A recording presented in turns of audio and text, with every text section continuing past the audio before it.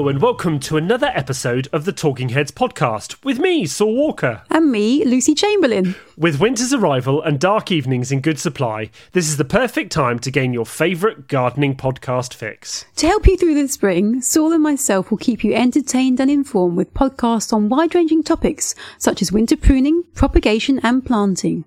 Plus, we'll provide regular updates on important industry developments, along with lively discussions on all manner of horticultural topics. We'll aim to bring you 2 short 20-minute episodes a week, along with a longer bonus interview with a key green-fingered peer every month. As ever, if you have suggestions for episodes that you'd like to hear, please just tap us up on our respective Twitter accounts, at Gardening Saul and at Head Gardener LC. We'd be delighted if you'd join us on this journey as we step inside the busy and exciting world of the modern head gardener.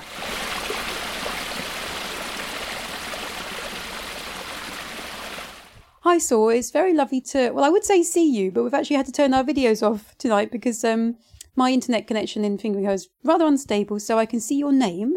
And I know you are where you are, and you can't see me, I can't see you, but we can hear each other, which is the most important thing. I am here, Lucy. I'm not going to disappear at any moment. I'll leave you talking. Yeah, exactly. Oh, no. So, internet issues aside, it is lovely to speak to you, Saul. Very nice. And I know that you and I have both had some quite lovely weeks, which we're going to talk about. My exciting news for this week is that I've had a delivery of fruit plants from one of my favourite nurseries, Ken Muir.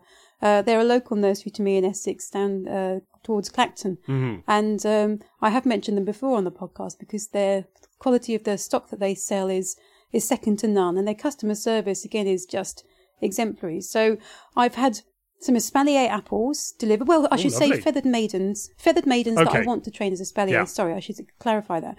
And then also some lovely vertical cordon pears.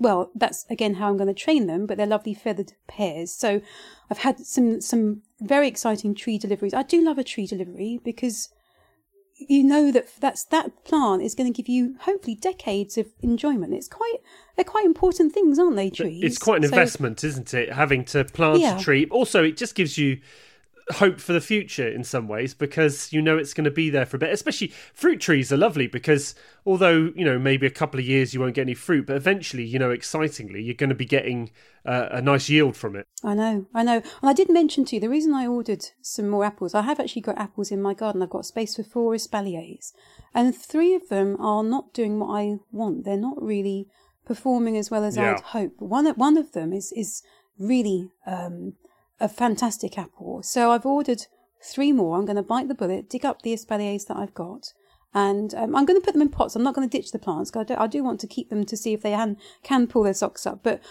in these, when you plant a tree, if it's not performing well in its first few years, sometimes you do need to bite the bullet and go, do you know what? That variety is just not performing well in my microclimate or the soil conditions, whatever it might be on the wrong rootstock or whatever that problem is. You know, you can either nurture it or you can go, do you know what? It's only 3 or 4 years old. I'm going to replace it with something new. And that's what I've decided to do. So I've been a bit brave, spent a bit of money, but as I say, the plants are lovely. I can't wait to get them in the ground this weekend. Once it stops raining, it's been raining all day here in Colchester, so that's a bit of a shame. But that's my exciting news. Do you know, bravery is the word, isn't it? Because I think sometimes a home or amateur gardener can be quite, I don't know, it can be quite difficult to say, well, I think you should change the tree, especially if it's been planted for you a few times. I know we get lots of questions when we do BBC Gardeners World Live about fruit trees and things, and sometimes you look at them and you think, I think you should just probably start again, you know, maybe establish it a bit better, and you can see the look in their eyes sometimes. It's just not an option. Like you say, the thing is you could be labouring on for years with a tree that's non-productive or just doesn't grow right, and then eventually make that decision to remove it when you could have made the decision years previous. So if you have got something that isn't working, change it. You know, gardening is very flexible like that. It's worth trying because you might get better results in the long run. Yeah, exactly.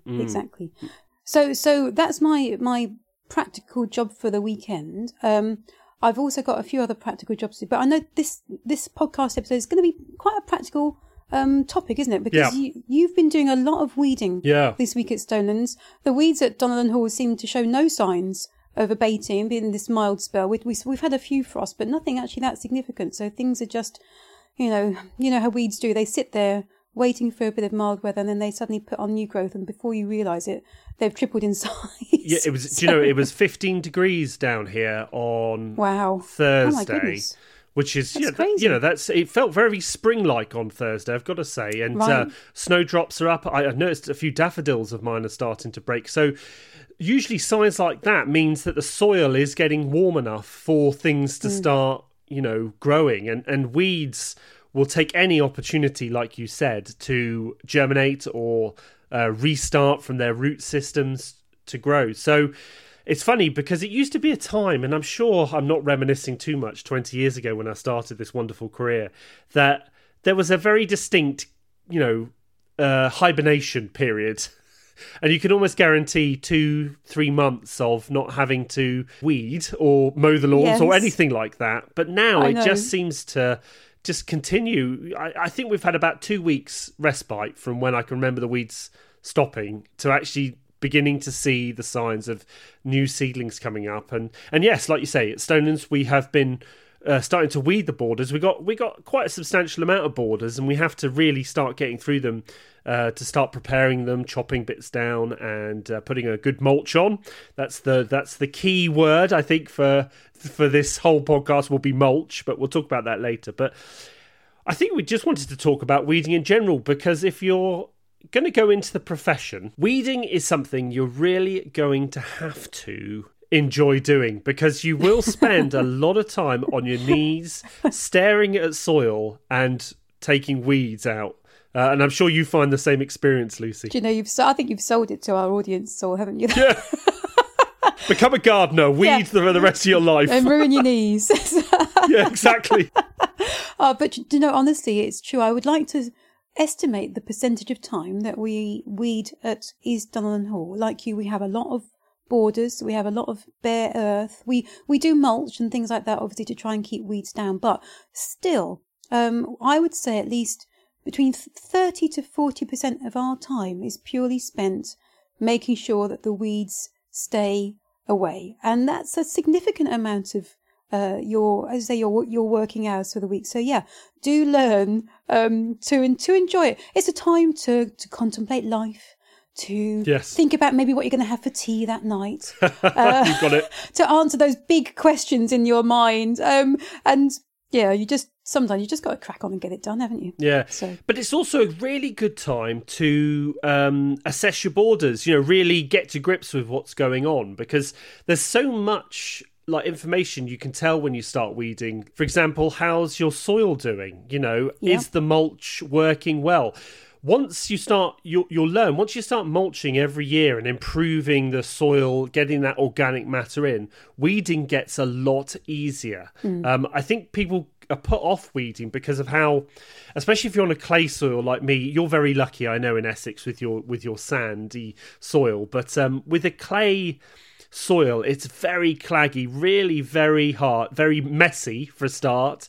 You're going to get quite dirty, so wear appropriate clothing, that's what I would say. But weeding on clay is never fun, so again, get the mulch on and it makes it a lot easier. But weeding, I think lots of people think it's a bit of a mindless activity, and yes, like you're saying, you can go into a zen, but you've really got to engage with what's going on. For me, I try and, when I do a bit of training or I talk to my apprentice, I split weeds into two categories.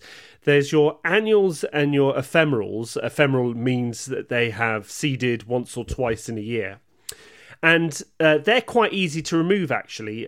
Generally, you can use your fingers or you can sort of tease them out of the soil. The second bunch of weeds are those perennials or tap-rooting weeds that are much harder to remove by hand, and if you try to, you generally end up just breaking the tops off, and you actually don't weed the plant out at all. It will just return in a couple of weeks. So it's really worth getting to know your enemy in some ways, because then that will lead on to the approach you make in weeding. It's not all just about just going over the border quite quickly and taking the tops off. Sometimes you really have to get in there, sometimes with a fork, or a spade even. Oh, yeah. Things like Yep. blue-green alkanet, Pentaglottis sempervirens, which is very common down in the West Country, has a enormous taproot. You know, it could go down to a foot in length. And if you only take half of it out, it will come back and grow even worse the next year. Do you know, it's funny you mentioned that weed, Saul, because we don't have that at the Hall, but it Right. does. We do know it grows very well in Essex because our garden is riddled with green alkanet. And Right. Ian, yesterday, my husband, was down the bottom of the garden because we're trying to turf a new area. That's our plans for the spring. And again, just we know that that alkanet it's self-sown on the rough area which we're going to put the turf down onto, and so there's hundreds of seedlings and actually quite substantial plants there as well. So before we can lay the turf, we're going to get the alkanet out, and it's quite satisfying. As you say, we in Essex, in our little pocket, we have sandy soil, although a lot of Essex does have very heavy clay like yourself down in Devon, and it does, if you get a fork in there when the soil's quite moist, and I tell you, it's pretty moist at the moment, you can slide the prongs in, fork the alkanet out, and actually, because the soil is moist, it comes out quite well. I think if I was trying to do that in the height of summer when the soil was bone dry, it would just snap. Yeah. So, as you say, it's understanding the weed, its life cycle, the way it grows and the way it does proliferate and reproduce. That is so important in understanding your approach to how to tackle it, and also your soil. You know, we're saying that we've got different soil types. The soil where we are with this light sandy soil, I've never, till I moved to where we are now, I've never been experiencing a sandy soil. I've had a chalky flinty soil when I lived in Guildford. My parents in Essex, which is where they live, is only as the crow flies, probably about 4 or 5 miles from where we are here. They are on proper sticky Essex clay. So that's my understanding of a soil. And yes, you say you get different types of weeds and different ways to control those weeds on different soils. We have this lovely light sandy soil. Oh yes, it's a dream to dig, but my goodness, it's like a seed bed. Any weed seed that lands on that soil, it's gonna germinate. It's an absolute swine. You know, it's brilliant for direct sowing veg seeds in the kitchen garden. Don't get me wrong, I absolutely love it. But also, I know that if I let any weeds set seed or flower or run to seed at the Hall, I'm asking for trouble. Because on my soil type, it is literally, if the weed seeds are there, they will germinate on that lovely sandy soil. And it's interesting because actually different parts of the country or different soil types or different climatic variations within the locality, different microclimates, have different weed profiles. Down at Stonelands, we suffer heavily from bittercress and willow herb, but we don't have some of the other fat hen. We don't have any of that, dog's mercury, anything like that. So we have to deal with two very specific weeds a lot, which means that we can sort of tailor the way we weed to those plants. For example, with the bittercress, it's just essential to get them before they run to seed, because they are what I would call a hyper ephemeral.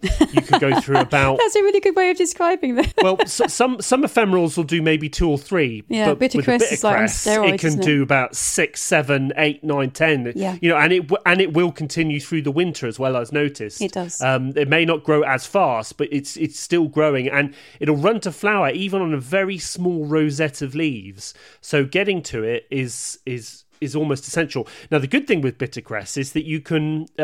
so one of the techniques I use at Stonelands is using a flame burner. I'm very pro my Sheen X300 flame burner. And one of the great things with the ephemerals and the annuals is you can really get through them quite quickly and burn them.